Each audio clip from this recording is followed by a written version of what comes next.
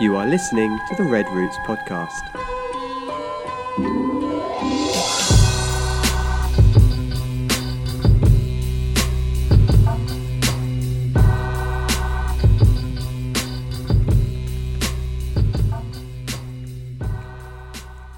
Good morning. Good morning. Good morning. Hello, good morning. Back to the mornings. Or wait, did we do it? We did an afternoon last week. The past 2 weeks, right? Mm-hmm. Yeah, back to the mornings now. Do you like it better in the morning or in the afternoon? I like it more in the morning. Yeah, me too. Cause I think because we're accustomed to radio morning shows, maybe. I don't know. I feel like, I don't know. Maybe me, Simon, no. I just don't like it after lunch whenever it's just like, you just want to relax for a little bit after lunch and not go straight into doing something else. You can relax for a little bit, then come and do the podcast. There's like still 12 hours left in the day after lunch. But we did it at 3. I know, but we eat at 1. So it's a little How bit. long do we sit at the table? Until like 2:30? I know, but that's a choice. Got to prioritize. Anyway, doing good here. Everything, we're still in lockdown till May 31st at least. Yeah. So that's that. That's it for Corona news. I mean, nothing's really changed. Just more cases every day. It's kind of become just regular news at this point. You know, cases are going up, and I mean, really, they think that there are thousands of cases in this city. It's just things got out of control really quick because our healthcare system was unprepared and not able to handle it after 14 years of foolishness in the presidency. Then some things get neglected, and those things that get neglected are not synthetic football. Wait, what? They're not called. Soccer fields, I guess you could say. What do you call them? Football. Artificial pitches. Oh, okay. Artificial pitches, in soccer fields. Like those millions of those, it feels like were built in the past 14 years, but nothing was invested in hospitals. Unfortunately, then a pandemic came and it's been an absolute mess. 30 of the doctors just here in Trinidad were sick, which is pretty much, you know. And then the head of the main hospital, he quit. They weren't able to handle the different things. And they had 15 ventilators here in the city. Ventilators, is that what we're doing? Mm-hmm. Yeah, they had 15 ventilators that they have had for a long time. And what happened was they were sitting, because you don't use them that much. And then when it came time to need them, they went to get them. Somebody went to get them, and they only 2 of them worked out of 15. And so that became a crisis issue. And they're like, because what you're supposed to do is they're supposed to be doing these checks on the machines and you register them. But what happened is they were neglected or whatever, and they stopped working, and somebody didn't feel like doing paperwork. And so they would just let them sit because, we're never going to need 15. And so that messed everything up. And then basically people go to the hospital for one thing and come out testing positive for coronavirus. And so no one's been going, not no one, some people, but not many people have been going to the hospital. We know several people. I don't know if you know that, but have not gone to the hospital. One guy, the girl's old school, the guy that preached and stuff. Mm-hmm. He had all the symptoms, and they thought he was going to die. His family were basically saying goodbye and stuff. Yeah, but he just refused to go to the hospital because it's getting worse, and they can't treat you, and just it's just a mess. It's an absolute mess, and so it's just run amok here, and so. Yeah, I was thinking that it's not a very cheerful subject, really, is it? But no. I was thinking that yesterday when I was out and walked, took a wrong turn and ended up going past one of the, it's the one which is near the veterinary. So it's not like a main hospital. It's like one of the small ones, like a private. Yeah, just one past there, and even there it was just like people who just had like beds in the doorway and things like that. Yeah, and I was like, good. Man, if I get sick, like if I cut my hand off or get hit by a motorbike, Jesus is faith. I'll take my chances. It's not a good situation right now. You get kind of punished for going to the hospital. You know, I don't know. Anyways, and there's the care is not. Everything's being politicized because we're in election times and whatever, and so it's just a mess. So, anyways, that's where we are with our bad news. Now we're on to good news, right? So, when I was 13 years old. My parents forced me to go on my first mission trip, and I didn't want to go. Like, this is a long story short. I just didn't want to go. I was mad, actually. Not just not happy. I was mad, and I heard my kids in the office breaking stuff. I was mad. They're probably trying to hide it, put it back real quick. I was mad. I didn't want to go. And so I went, and I just had a bad attitude the whole time. I'm 13, by the way. Like, so, you know, I don't know. I'm going overseas the first time. I didn't care about anything that was happening anywhere outside the United States. Like, I just didn't even, outside the United, it just didn't even exist to me. You know, again, I'm 13. I'm just young and dumb and whatever. And here my parents are forcing me to go on this mission trip with other teenagers that I don't know them. They're from different states. You know, it's just a disaster. So I went and had a bad attitude. And long story short, I ended up enjoying it. And I went back every year for the next 7 years or so, and sometimes twice a year. And I don't remember how many trips I've been on, but it was a lot of trips that I went on. And so after the first year, I just got hooked. And it was it was just really cool to see a different culture, experience something different, and you know, and feel important. Really, that was a big part of it for me. Is I felt important. I felt like I had a place, and like, I don't know, it's just very weird, which is the wrong thing, right? Like, we'll just get there straight away, However, as the years went by, you know, I'm probably like 15, my second or third time going, not third or fourth time going probably. And you couldn't convince me that I was not changing the world single-handedly. Even though I was going on a team, single-handedly on these trips, the team didn't really matter. I was a world changer. And by me being a world changer, anywhere that I set my foot, it was going to prosper. The earth was going to shake, and people would come. And the country that I set my foot in would never be the same. Now, I use those words on purpose because those are words that people would always pray over me and speak over me and stuff. And it's an awesome prayer, and it's a hopeful thing to say. However, it made my what I want to say? It made my mentality and my perspective a damaging one. And because I legit thought that, like, and I'm maybe exaggerating a little bit when I thought it was just all me, but like really with our team, like, really thought that this country is never ever going to be the same, and really not intentionally, but began to see us as like the superhero, like Ghostbusters squad, you know, like, who you going to call? These 15-year-old dumb teenagers from the United States. Like, you know what I mean? That's what it felt like. And so it's never going to be the same. So what we want to talk about today, and a part of it is me and just being a dumb kid. Another part of it is the way that churches and like church culture views missions. And another part of it is just trying to do something positive, but it also actually ends up not being so positive. We want to talk about helpful short-term missions. And like, so what does that look like?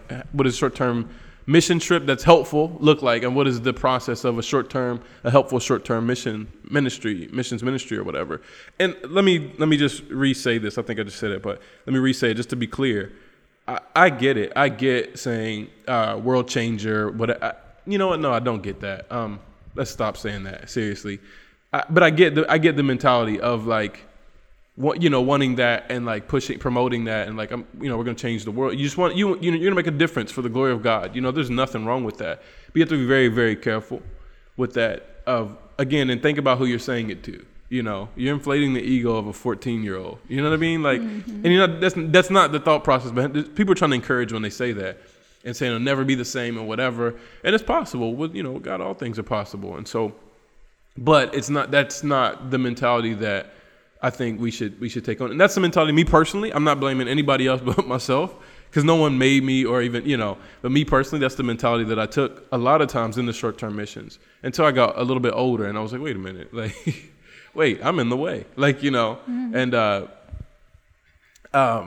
remember one time, I'm going all over the place, sorry. I remember one time when I was a little bit older, and this is probably when I started kind of noticing, like, wait a minute, what are we really doing? It was a time that everybody was really into healing. And again, there's nothing wrong with healing. We believe that God heals, but we don't believe that's God's main goal. And I mean, I think everybody should agree on that. That's God's main goal is just to heal sick people. God's main goal is to raise dead people, and bring people back to Him. So, anyways, we did a little drama thing. We had to do a drama because that's, don't speak the language. It's really not good for anything else, to be honest with you. So we did the drama, And like people are looking like out of curiosity. We're in. I'm not gonna say where we're at because, anyways, we're in a country, and it's a time again. Somebody had, one of the teenagers had quote unquote prophesied before. This is gonna get worse before it gets better. All right, all this stuff about people getting healed and blah blah blah. Okay, whatever, no problem. So we go and. And we do the drama, and then after somebody through an interpreter gives an invitation for people who want to receive Jesus or, convert, whatever word you want to use for it, who want to become Christians, right? So people come forward, and I specifically remember this one lady's face, man, because she was crying. And she was like, it was legit conviction. But she was crying like to herself. It wasn't like, sometimes folk cry like in attention and wailing all over the place and stuff. Like she had like a little handkerchief, and she was like kind of off in the corner, and she's like kind of wiping her face, and she's standing there waiting because we announced that someone would come to pray for you. And it was her. I remember it was several people, but I remember her specifically because I just remember seeing her state. It was if I saw her today, I would still remember her face. Never said a word to the lady. First of all, because I couldn't. But I didn't even end up, it wasn't even me that prayed with her and stuff because it's a woman and men with men and women with women. You know how that works. But I still remember, if she walked in here right now, I would remember her face. That's how vivid it is to me. And I remember her and maybe 4 other people, they came they wanted to be Christians, they wanted to follow Jesus. And they came forward. And I remember there was a person that was revealed off to the right in a wheelchair. Dude, everybody, sprinted over to the wheelchair and started laying hands on the person and whatever and just praying the person be healed and don't have an issue with that. I don't think praying for sick people is damaging by any means. Worst case scenario is that they don't get out the wheelchair, but you still prayed for them and you're still believing and you're agreeing with them. So it's all good. Mm-hmm. However, I just remember these people are standing at the front, wanting to follow Jesus, and everybody literally goes past them for the wheelchair guy. And I remember seeing the lady, and she's sitting there and she's looking she's crying. She has her head down. I can see the image in my head, but I can't explain it well. And she has her head down for a while, and she's waiting, and so she looks up, kind of glances up a couple times, seeing are these guys gonna pray for me? And everybody was over in the corner praying for wheelchair guy or girl. I don't even remember the person in the wheelchair at all. And I remember saying man, what are we doing?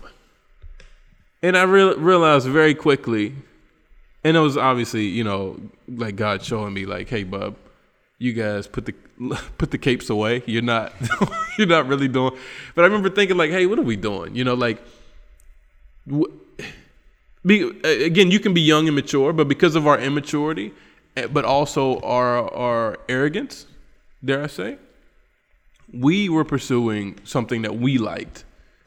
And it was not about what God wanted at all. Because ultimately, what does God want? Salvation. He wants people to repent and come back to him. And that's what John the Baptist's whole message is, repentance. And so, but in that moment, I was man, we're not. This is kind of damaging. What we're doing is going not the opposite. Again, I want to just highlight that there's nothing wrong with praying for sick people. However, we completely ignored the people that wanted to follow Jesus. For the person that he could have been a devil worshiper and cared less. He could have been cursing us out in his own, not wanted it or whatever. And we're all not caring about souls at all. And we're just praying for them. And I was man, and at that moment, I think I was 18 or 19 at that point. And so I just started really realizing okay, this isn't what this is supposed to be about, And then I thought back, reflected on other mission trips of my mentality and my point of view or whatever, the way that we looked at missions. And I was yo, this is, I'm actually not helping. I am not, and from then on, I started looking at other missionaries and that were working there. We're always working with missionaries and stuff when we go. And looking at them and kind of seeing what they're doing and trying to kind of help them and come on the backs of what they're doing and stuff. It definitely changed that one moment. Completely changed the way I view missions, and it's probably a strong contributor to why I really became a missionary. Because I wanted to be a missionary before then, but from that moment, just seeing us doing the wrong thing and not being so aloof, I guess you can say. I can't express what I really want to say, but being so aloof that we didn't even. And we're in such a hurry because we're only there for a few days that we're focusing on things that we can feel good about ourselves, because we can go back and say a guy got up out of a wheelchair. His legs were skinny and whatever. He got out of a wheelchair. And we'll ride that story until the cows come home. But like people getting saved just wasn't enough. It just showed my lack of maturity and stuff and a bunch of other. And so it just really revealed to me like, okay, missions is deeper than, it doesn't exclude healing, physical healing, but it's way deeper than that. And it really made me start kind of thinking and viewing missions in a different perspective in terms of short-term, long-term, whatever. And I'm not necessarily comparing the two because they're two totally different things, but just seeing how these two things work together and how can they be helpful. So that's my experience. I have a lot of stories I could share, but obviously this is one podcast. I mean, I went on 12 trips or whatever, and every trip probably has 5 stories of me being stupid and, just thinking I know everything and whatever. And, but I realized like, okay, this isn't me, again, not criticizing anybody else, the leaders or anything like that, but me, the way that I viewed short-term missions was not helpful at all. I only been on one missions trip, short-term trip, which is opposite of Roman. So I only have one experience to speak from. But mine was probably the opposite. I didn't think that I was going to save anybody and be anyone's hero. I was genuinely... I felt honored, first of all, to be in a group of people who have done missions before. And so I kind of went in learning, like, what can I learn from these people and about missions? How old were you? I was like 20, yeah. Oh, yeah, so I was a little bit, not too much mature, but well, I mean, you didn't think you, like, anyways. But, I mean, I know adults who still have their capes on, yeah. so. Touche. So I went in just seeing how... Just observing, because one, I didn't know the language. 2, we went to Guatemala, so it's Spanish. The irony. I understood a little bit, but it wasn't great. And 2, I just kind of, I felt like I didn't belong there. Like I didn't deserve to be in this place, but it was like just an extreme honor to be there, right? And so I just wanted to serve wherever I could. So if they said, hey, paint this wall, I wanted to paint the wall. I couldn't paint to save my life, but why did they let me paint that wall? It probably looked all like, mess. What else is she good for? They probably repainted after I left. Like. Okay, well, there's a story about that, right? Like, there's a story that circulated in missions, and they're talking about they were building a wall, and every night after the mission team or whatever went home, they would have to send their workers out to rebuild the wall that they built. So this would be a good point for an effective short-term mission. I was there. When I'm saying that they said, what else is she good for? I don't mean just you specifically to listen to, because I was on that trip as well. So they're probably looking at all of us like, these guys are useless. Let's have them paint the wall white. We can paint over it when they leave, Yeah. But no, to your point, it's true a lot of times because we're so eager to serve. We just go in doing whatever, even though we're not good at it. And then it ends up costing the ministry or the church or the neighborhood, whoever you went to serve, more money to fix the crooked foundation you made for their home or the bad paint job that you gave them or whatever you went to do, right? Yeah. So what? You just yelled like into the... Whatever. My bad. Yeah. So I guess to that point is an effective short-term mission team would go in looking to serve and partner with a ministry and seeing what they can do to partner with them and to help them. And but also, like, there's a line because it has to go along with your gifts and talents and what your strengths are, right? So it was great. Go ahead. No, I was just gonna say, because on the other side of that building project thing, like, we didn't paint. But I mean, we painted, but we didn't know how to paint. We weren't painters at all, and it was just, whatever. They may have been happy with it, but it just wasn't like anybody could have done that, And really, we're taking jobs away from local people. Like, we would have been literally better off sending money to do that, because someone would have got paid and fed their family that night. But anyways, on the other side of that, we've seen the other side of construction projects and stuff. In the DR, is these teams would come down, but they were teams that were led by people that do construction or that paint or carpenters or whatever. And it was really, legit. So again, here I am back to doing stuff I'm not a construction worker. However, I was working with people who are construction workers who they had a system down, and like we legit built, like they they built like a community, right? And so in their community, inside of like the next to a community, and like they have different ministry buildings and stuff like that, and built a lot of stuff, man. Built a lot of stuff, and built it well. And built it well. It wasn't like, oh, we got to call the guys in. Like actually, not at all. Like, but guys were coming and doing what they were good at doing, and other people, they would do other things that they were good at doing. And like, this is a big deal. Like, there's a veterinarian team that would come down, and they didn't say, all right, veterinarian, what are you, a veterinarian? Okay, here's this paintbrush. Let's go. Like, you know what I mean? It wasn't that. It was like, okay, well, what are you good at? And what do you have? Not what do you have to offer us? Not in that negative sense like that. But like, what is your gift? What do you work? What are you good at? Let's do that so that we can, help people with it. Because not saying to say all, I've said all that to say that not all construction or painting projects are bad. It's just that we weren't good at it. We were we didn't paint, and we're out there just fooling around, covered in paint, more paint on us than the wall. On this side of it now, understanding wasting people's money, because paint isn't cheap. And even if it was cheap, it's still not our money. You know what I mean? Mm-hmm. And just not stewarding properly the position and blah, blah, blah. But I'm not saying that every construction project or whatever, if you go to paint something, is wrong. I'm saying that if no one in your group is a legit, knows how to paint, really, not just painted one time, my backdoor shed, my shed in the backyard or whatever. But if no one in the group then maybe there's another project maybe we should work on, Or if that is a legit need, then you say, we as a team came up with this amount of money so that you can hire a professional, and we bought the supplies for you. Try to meet that need still, but don't go and try to do it yourself and then leave them in a terrible position. Yeah. Yeah, I think I had similar experiences. I did two when I was youngest, when I was 15, 16. I did one when I was 15, one when I was 16, and then I did another one when I was 21. So I had a gap in between. But the first two that I went on, 15, 16, they were construction based ones. And I like to look back, and I have fond memories of it. I learned so much, and I still attribute the reason why I'm here today is because of those short-term missions and the things I learned and the passion that I got and just the exposure that was shown to me in other works. But so I look back and I like to think, okay, the minimum that we did was at least bring a smile to some people's faces and took part in things. We did other things alongside construction, so we went to visit an old people's home and kids camps and the standard things.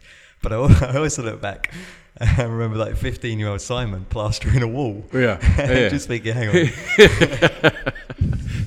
I couldn't plaster a wall now. There's no way that 15-year-old Simon knew what he was doing there. But I remember, and I still have the one image. I think I must have been they put a table by the wall, and I must have been stood on it.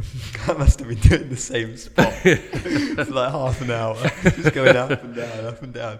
And I remember when I was finished, one of the builders, because they were built local builders were working with us at the same time, and he was smiling at me and he gave me the thumbs up afterwards. So I felt really good at myself. I was like, man, I nailed this. Start poking out.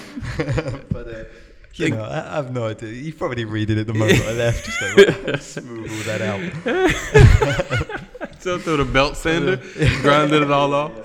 But you said something, and I haven't even finished, but you said something important. You said that you learned a lot and it contributed to you. And I'm not going to hijack the whole thing, but I think that's an important point, because I think if we go in understanding that, and it feels selfish, right? But going in understanding that, hey, we're really going to get ministered to and we're really going to grow, then automatically it becomes a lot more productive, So anyway, sorry. Yeah. No, I completely agree. I think we were, the teams that I went with the first two times, we were young teams. It's myself, my sister, a couple of our friends, and then a couple of older people who were our guardians at the time, look responsible for us on the trip and whatnot. And I think I don't know if we had that. I don't remember ever having that hero mentality going in, but I can't even remember what my mentality was going selective into it. Memory. Yeah, so dropped that part. But but the later one that I did when I was 20, 21, that was with a group from uni and whatnot, and we went to the same part, different country, but same Eastern Europe still. I thought you were going to say you went to the same place. Hey, remember you messed this wall up? It flooded because of you. Just knocked that whole wall down. I can't save it. But no, we went to a different place, but we were helping with a kids camp. So it was a charity that runs kids camps for orphans in Ukraine every summer. And we went to it, but we weren't responsible for anything of it. We just went there. They met with us in one room for day one and was like, okay, what's everyone's skill set? What's everyone good at? And they just allocated and they just put people. So like, what age group do you prefer working with? What age group do you prefer? Do you like dramas? Do you like cooking? Do you like this? Do you like that? And they just sent people, where they were. But we weren't in charge of anything. So all we were was the extra pair of hands, which is what the camp needed to run. Absolutely. And they're like, they were nice and they were like, yeah, you guys have value being here and things like that. And we do want you here. But I think that was the most successful trip or the short-term trip that I went on because of that reason. We weren't in charge of anything. Like if we weren't there, the camp still would have gone ahead. It still would have run. It still would have done everything that it needed to do. But we were able to provide an extra pair of hands, help out where needed. And I think that for me that was the best trip that I've been on. I think going on and doing that and being a helper also empowers the people, the natives. They don't look at foreigners as if it weren't for them we wouldn't have been able to kind of mentality. A supremacist. Yeah, and you would think that naturally you don't want to look at another country and think they're better than you, but it happens when you are in a impoverished or oppressed mentality or culture. You look at other cultures that seem to be more powerful and you look at them as your heroes, right? And so a lot of times, even in long-term missions, people will only go to the missionary for a word from God, or they'll only go to you if they have a problem and need prayer, when their neighbor who's Bolivian is a strong believer in Christ and who can also do the same thing. But it's because I think missions has created this idea that an outsider has the authority on God, who God is. Yeah, I saw that similar situation to that. It was in one church, and they were having someone read a Bible passage, and then they kind of like it was like a weekly service. It was open. It was like an open floor. People could give their opinions and things like that. And a debate started out between two people on like either side of the room, and they were going back and forth like, oh, I believe this, and the other person would go, no, I believe this, and it was a really good debate for like 10-15 minutes. I mean, at the end of it, they just went, right, we better get the right answer, and they turned to the missionary in the room, and they were like, can you give us the right answer now? And it was like they had just had a really good, healthy 15-minute debate, and passionately defending why they believed it, backing it up with scripture. But then when they came to the end of that, they still felt the need to ask the missionary for his correct answer. Yeah, and I mean, I think short-term, long-term missions, regardless, we're here to empower people, and this is the hardest thing. And this isn't anything. This is stateside or in country, England or United States or whatever. Is specifically in ministry, is your job as a ministry leader is to lift people up and lift people up higher than you. Not to make them supreme to you, but to lift them up higher than you, so they can go further than you've ever gone. That's an intimidating thing. We've talked a lot about that off air. Simon's a newer missionary than us, obviously, but our job with Simon here is to make sure that Simon is a better missionary than us. Yeah. That's a scary thing to say, because you're like, well, what am I going to do if Simon becomes great and starting all this stuff, then I'm just going to be sitting over here by the wayside. But it's not about you. It's not about you. And I think a lot of times, I said all that in the beginning about work, because those are practical ideas and stuff. And it's very true. And you are much better off, and I'll stand by that. You're much better off doing something that you're actually good at, or that you've actually, it's much more of a blessing or whatever. However, it's not about what we do. It's about why we do it. Yeah.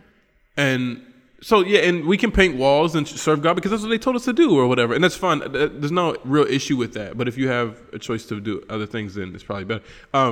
However, like missions specifically, any missions, but we're talking about short-term missions today, is not about reaching down or reaching up. It's about reaching over. Because think about what it really is you're coming over and you're working with another church. These are your brothers in Christ. And so a lot of times even you get into a supremacy contest of who's supreme, who's better, whatever. And that's not what it's about.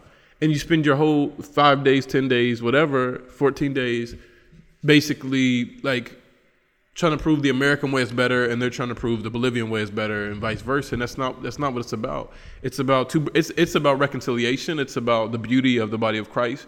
Two people, latching arms was what I'm trying to say. That doesn't make sense though. But two people coming together, side by side, to pursue the common good, or not the common good, to pursue the goal of the gospel, the Great Commission.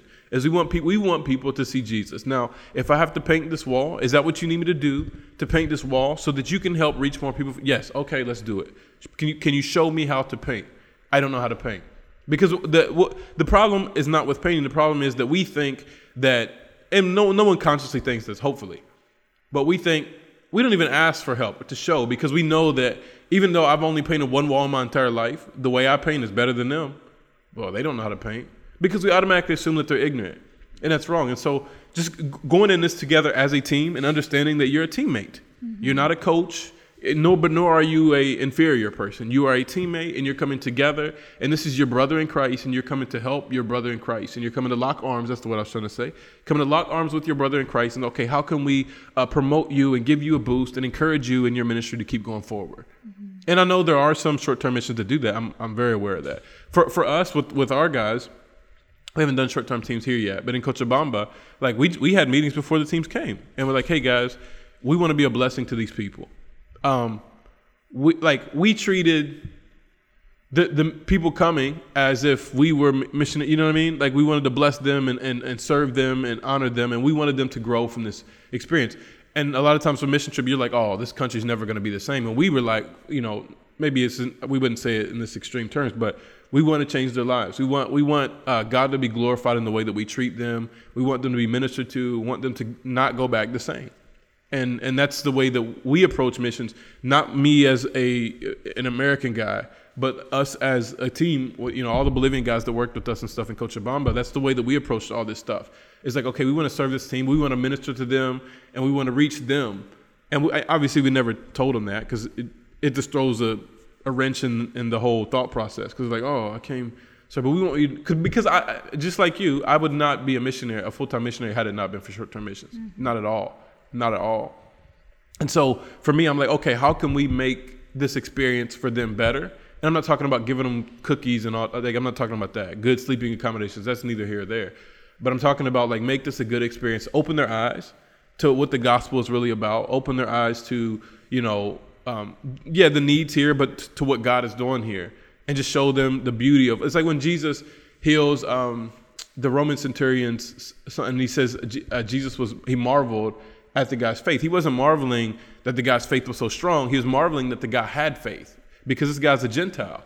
And he's not under Jewish teaching and all this other stuff. So he's marveling at the fact that God is working in these people. I haven't even died yet. I haven't done this thing. We haven't been sent to the Gentiles yet. But here God is already working in these other people. So for us, we become very us-centered in whatever country we're from. And when we go to other countries, we should be able to see the glory of God in that culture, in those churches and what they're doing, and be able to marvel not at them or not at ourselves, but at the goodness of God, that what God is doing in a place that I've never been. And this is so beautiful. What God is doing in these people is awesome, and really encouraged as well. It's like, man, God can do this, and encourage our brothers and sisters, but also come back encouraged, like, man, I saw what God is doing in them, and it just rejuvenated about what God can do in our lives as well, I think that so what you were saying is important. That response is much more likely from a believer after a mission trip or during a mission trip. If the person going on the mission trip is a believer, what we see a lot of times is that parents might want to get their child on the right track, and so they're like, let me send them on a mission trip. Yeah. So if you want to have effective short-term mission trip, send believers who are ready to send the gospel of Christ, who are ready to serve and give glory to God in the work that they do, and not send your disobedient child or your child who doesn't believe in God on a mission trip, because it's not going to accomplish what the team is set out to accomplish on the trip. Yeah, that happens a lot, actually. You get people that want to get fixed on the mission field, and that's just damaging. I'm just be straight up about it. It's just damaging. Yeah. It's not wise. And we're not talking about sending ready kids who are ready to. I mean, there's no really ready, you know. Right. I mean, it's really by God's grace that any of us can share the gospel. So we're not talking about that. We're talking about people who are actually Christians. Like, you know, that's You literally cannot be a missionary or do missions if you're not a Christian. Yeah, it's like being a doctor and giving medical advice without a license. You know what I mean? Like you never went to school or anything. It's like, oh, but you just put the jacket on. It's the same type of thing, you know. And it can be very damaging. Yeah. Oh, me again. But I don't know. I think that short-term missions is so necessary. It's so necessary, but it's very important that we have the right mentality. We go into it with the right mentality and the right attitudes. But with kids, they're kids. They have no idea. But it's our job to set their expectations, and not expectations, set their attitudes, and they're just ready to learn. Go. Let's submit to local authority for a week.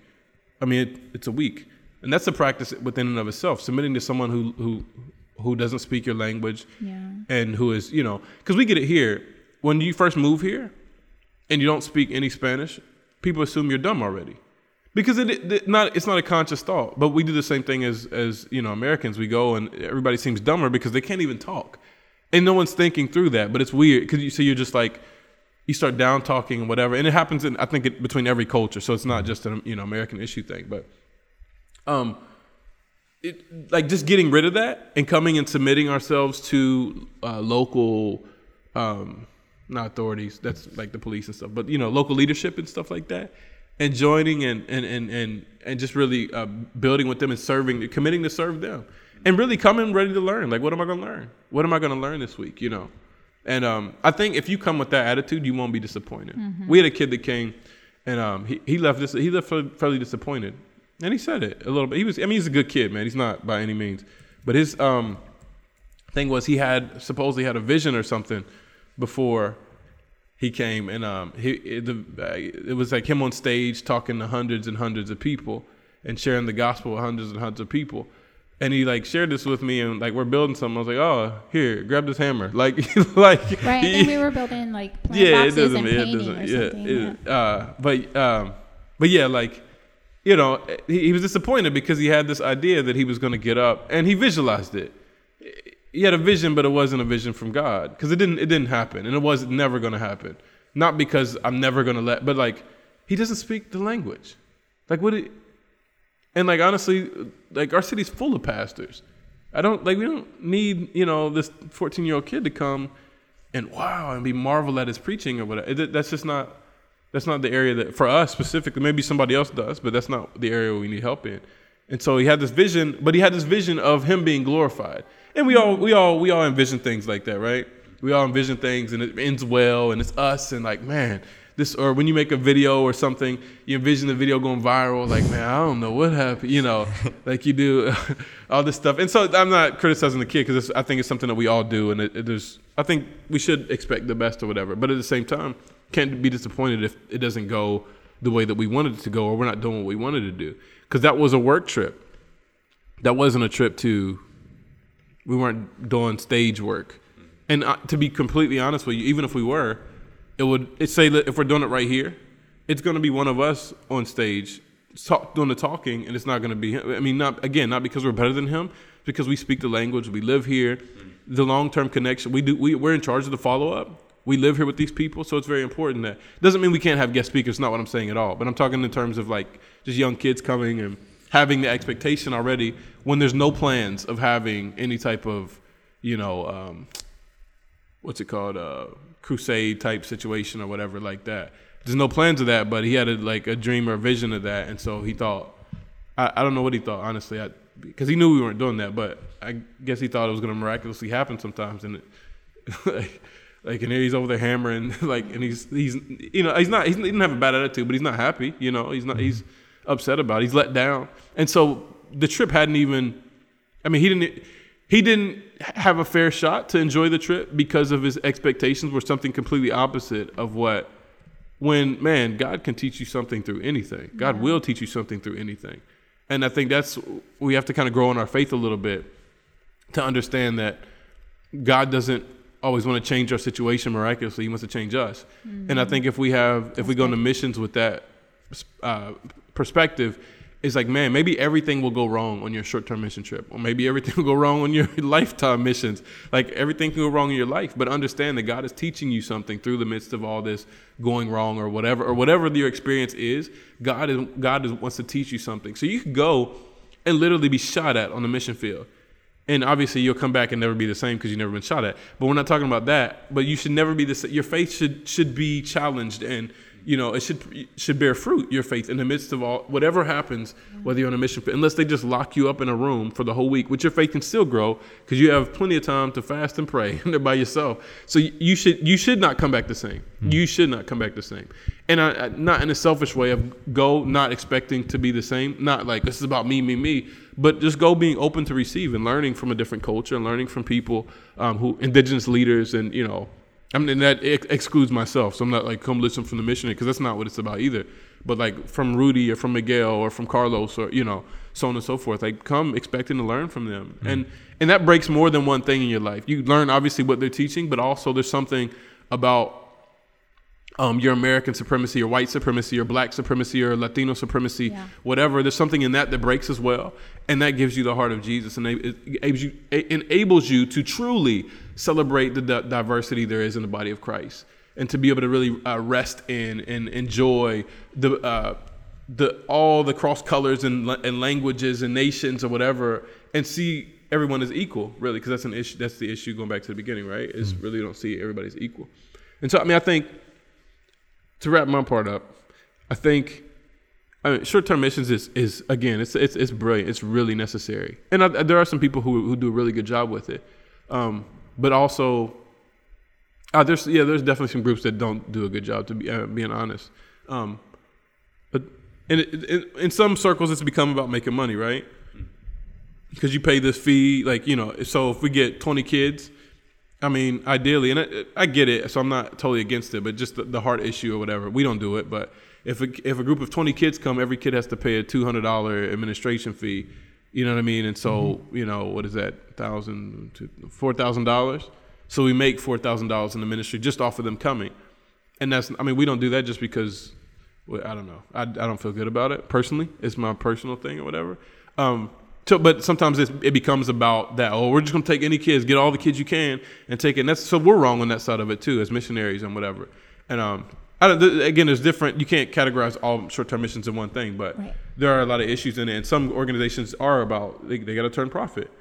So that is what it is. But then there are other organizations that are really helping and being helpful. But I think it's something that needs to be talked about a lot more. Obviously, on this side, definitely with long-term missionaries. But definitely in churches as well. It's like, hey, why are we going on this mission trip?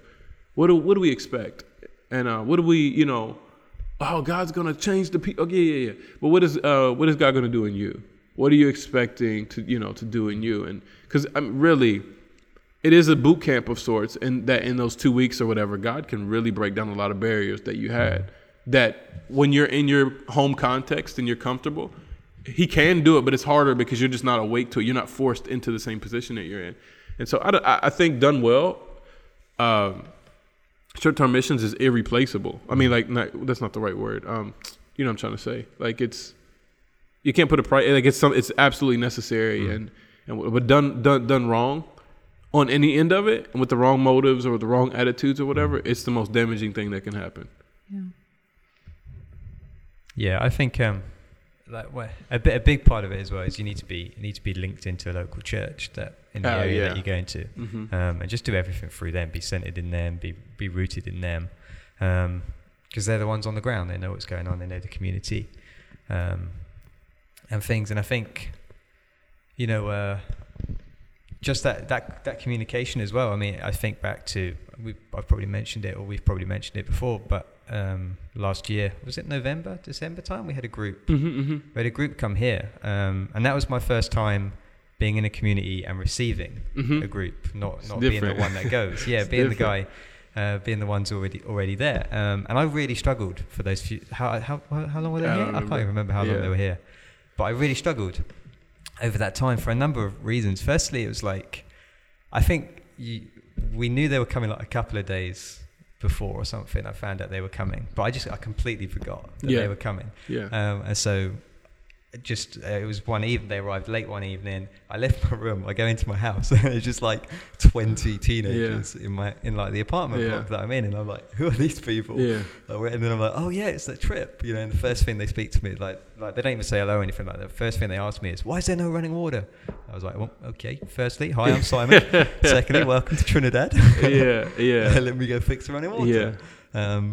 And it was just a really odd experience, because it's like, you know, as the trip went on, we had meetings with them, got to know them a little bit more, but it just felt so weird. Like I would walk out my house and they would like try and avoid me, like just like hide in the room, because it was a little bit awkward, because they didn't know who I was, I didn't know who they were here working, but we weren't doing anything together. And it was for me, it was just really awkward. And then a big part of it as well is they did some really good stuff. They did some good stuff. They had a lot of people come, like when they did that theatre production thing. A lot of people from the community came to that. A lot of people enjoyed it. I mean, there was one, do you remember the boy sat in front of us who was like 13, 14, Alejandro? And he was just absolutely loving it. Absolutely loving it. It was the best thing he's ever seen. But it was like, I mean, they did all that. And it was like, we were invited and we went along to support it and things like that. I mean, they did their own thing afterwards, and then they left. And it just suddenly hit me. I was like, wait, we're the ones that have to follow this up. Like if a group comes and it's not linked in with a local church and they do their own thing, then they leave. This community still goes on. Like we still have church on Sunday. Absolutely. We still do this on there. Now, let's say an amazing thing happened where all the kids that went to that production suddenly turned up on Sunday.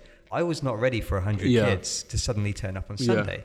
But that could have been a possibility, because we had 100 or so people there who were at that production, and then they were invited to the church. And it was like, hang on a minute, I'm not ready for 100 kids if they suddenly turn up. It's great that you guys came, but now you're gone. It's just me and 4 volunteers. I mean, these are 100 kids. And so, it's that realization of, okay, follow-up is so important. And if you can do things linked in with a local church, then you make sure that there is a follow-up. It's the same thing if you come on a trip and you just go evangelizing through the cities. Now, nothing wrong with evangelizing. It's great. You know, great. People are really skilled at it. And if you're skilled at it, then come and share that gift, you know. But equally, you got to make sure there's a follow-up to that. If you're going through the streets and people are giving their life to Christ, what next? What comes next? Because you're leaving. Like in a week's time or 2 days' time, you won't be there. You won't be on those streets. So where's that person going to go? They've just given their life to Christ. They might not understand. You know, they're not suddenly everything going to click in their head and go, oh yeah, now I know what the whole Bible means. You know, they need a church to be plugged into. They need guidance. They need mentors. They need groups. Disciple. And it's like, so it's having that realization. Okay, these short-term missions, there needs to be a short-term impact, but there also needs to be a long-term gain for the community as well. Absolutely. Through it. So it's coming and it's working and it's benefiting the community for that time that you were there. But then when you're not there, that benefit that you gave still goes on. It still flourishes. Fruit is still produced from the short-term trip that you did, and that can only be achieved if you're linked in with the people on the ground and the churches that are there. And continuing to, I would encourage churches who do short-term trips to continue to partner with that church, that local church you were working with on your short-term trip, because even though you can't physically disciple that person, because the language barrier, the space barrier, you know, you can still support this church and the pastor and equip them to continue to disciple the people that you reached on your trip. And a lot of times we don't see that. Like you said, you know, there's kind of like, we're done, we're going to move on and continue repeating the same thing. So you have a lot of converts, but you don't have any disciples, which is not the goal. The goal is to make disciples. Right? Yeah, that's a good point.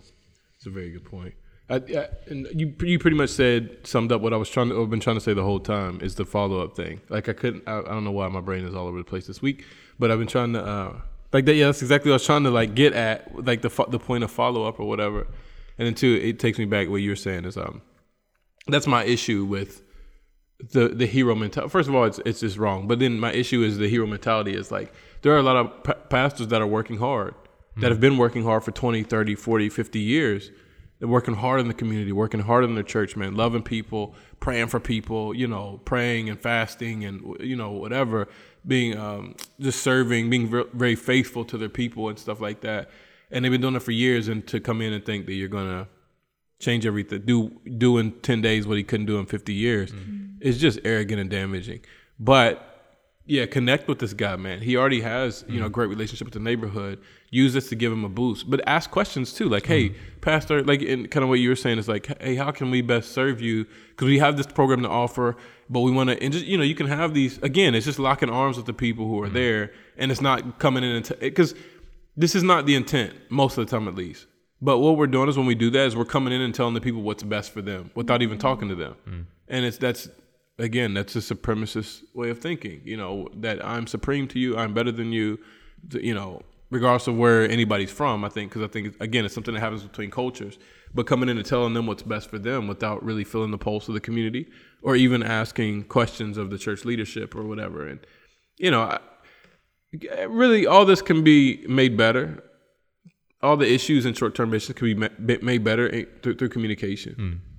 And people who are doing it well, man, like keep doing it well, and share with other churches, invite them to join in so they can learn from you, because I think the people that do short-term missions, because on this side of it, what you hear on the Bolivian side of it, what you hear is a lot of complaints about short-term trips or whatever. And it's always like, oh yeah, it's just kind of like that attitude when a group is coming. Getting ready for the gringos to come. That's kind of what everybody, has the thing, which I'm grateful that they feel comfortable saying that to me. But at the same time, it opens my eyes like, okay, this should be, work, but it should be an enjoyable experience for everybody because we're coming together as the body and it should do us well. You think about fraternities and sororities and stuff in the United States, at least. I don't know if you guys have those. You know what a fraternity is?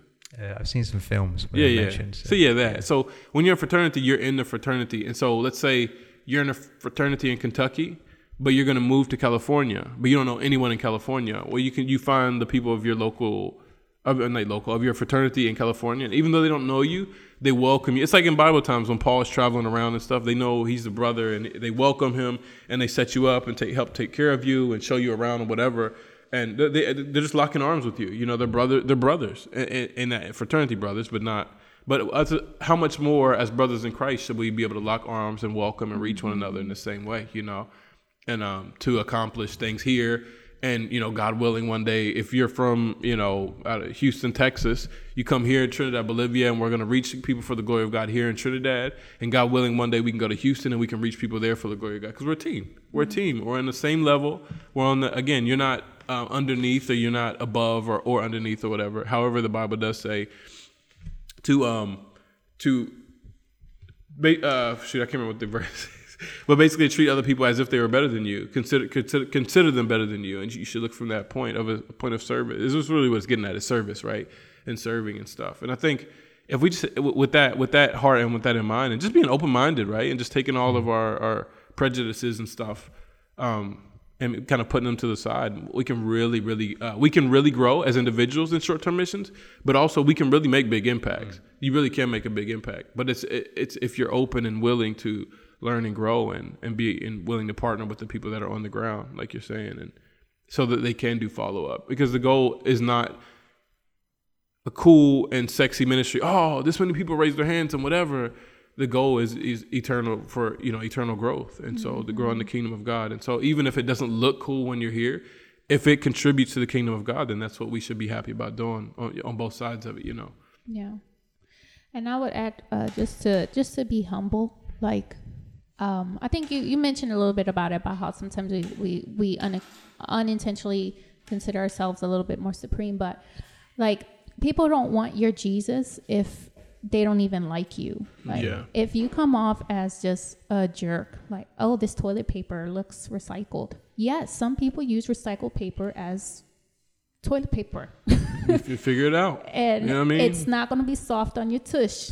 And you might have an allergy to reaction to it. Yes, I would encourage you to speak up, but don't turn your nose down at the way people live. You don't like what's being served on your plate. Eat what you do like, and don't turn your nose up at it, because people are watching you. And if they at any moment feel that you're disgusted at being in their presence or in their culture or in the room, they're going to write you off right away. And so any good thing you do have to share about Christ isn't going to be received. Yeah. Not at all. But you said like humble yourself. It goes the other way too, because I think as long-term missionaries, we need to humble ourselves when these kids or these groups come, because a lot of times within the missionary community, and we've talked about this off air as well, is there a supremacy issue. I've been here for 11 years or whatever, and you've been here for 1 year. Well, we talked about it a little bit earlier. And so I want you need to understand your place is because I've paid my dues and you need to pay your dues. That's not loving. That's not discipling. That's not mentor relationship. Mentor relationship is, hey, I use my pieces to build a bridge so that you don't have to cross this river swimming, and that's what it is. And so, to promote you better. And I think for short-term missions, it's the same thing.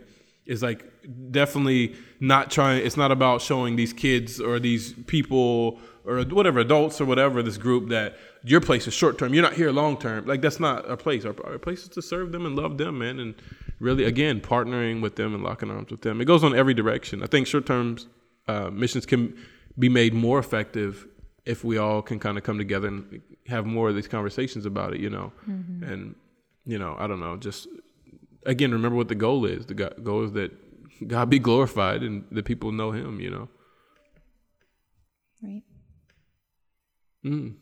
Good? Anybody got anything exciting coming up this week?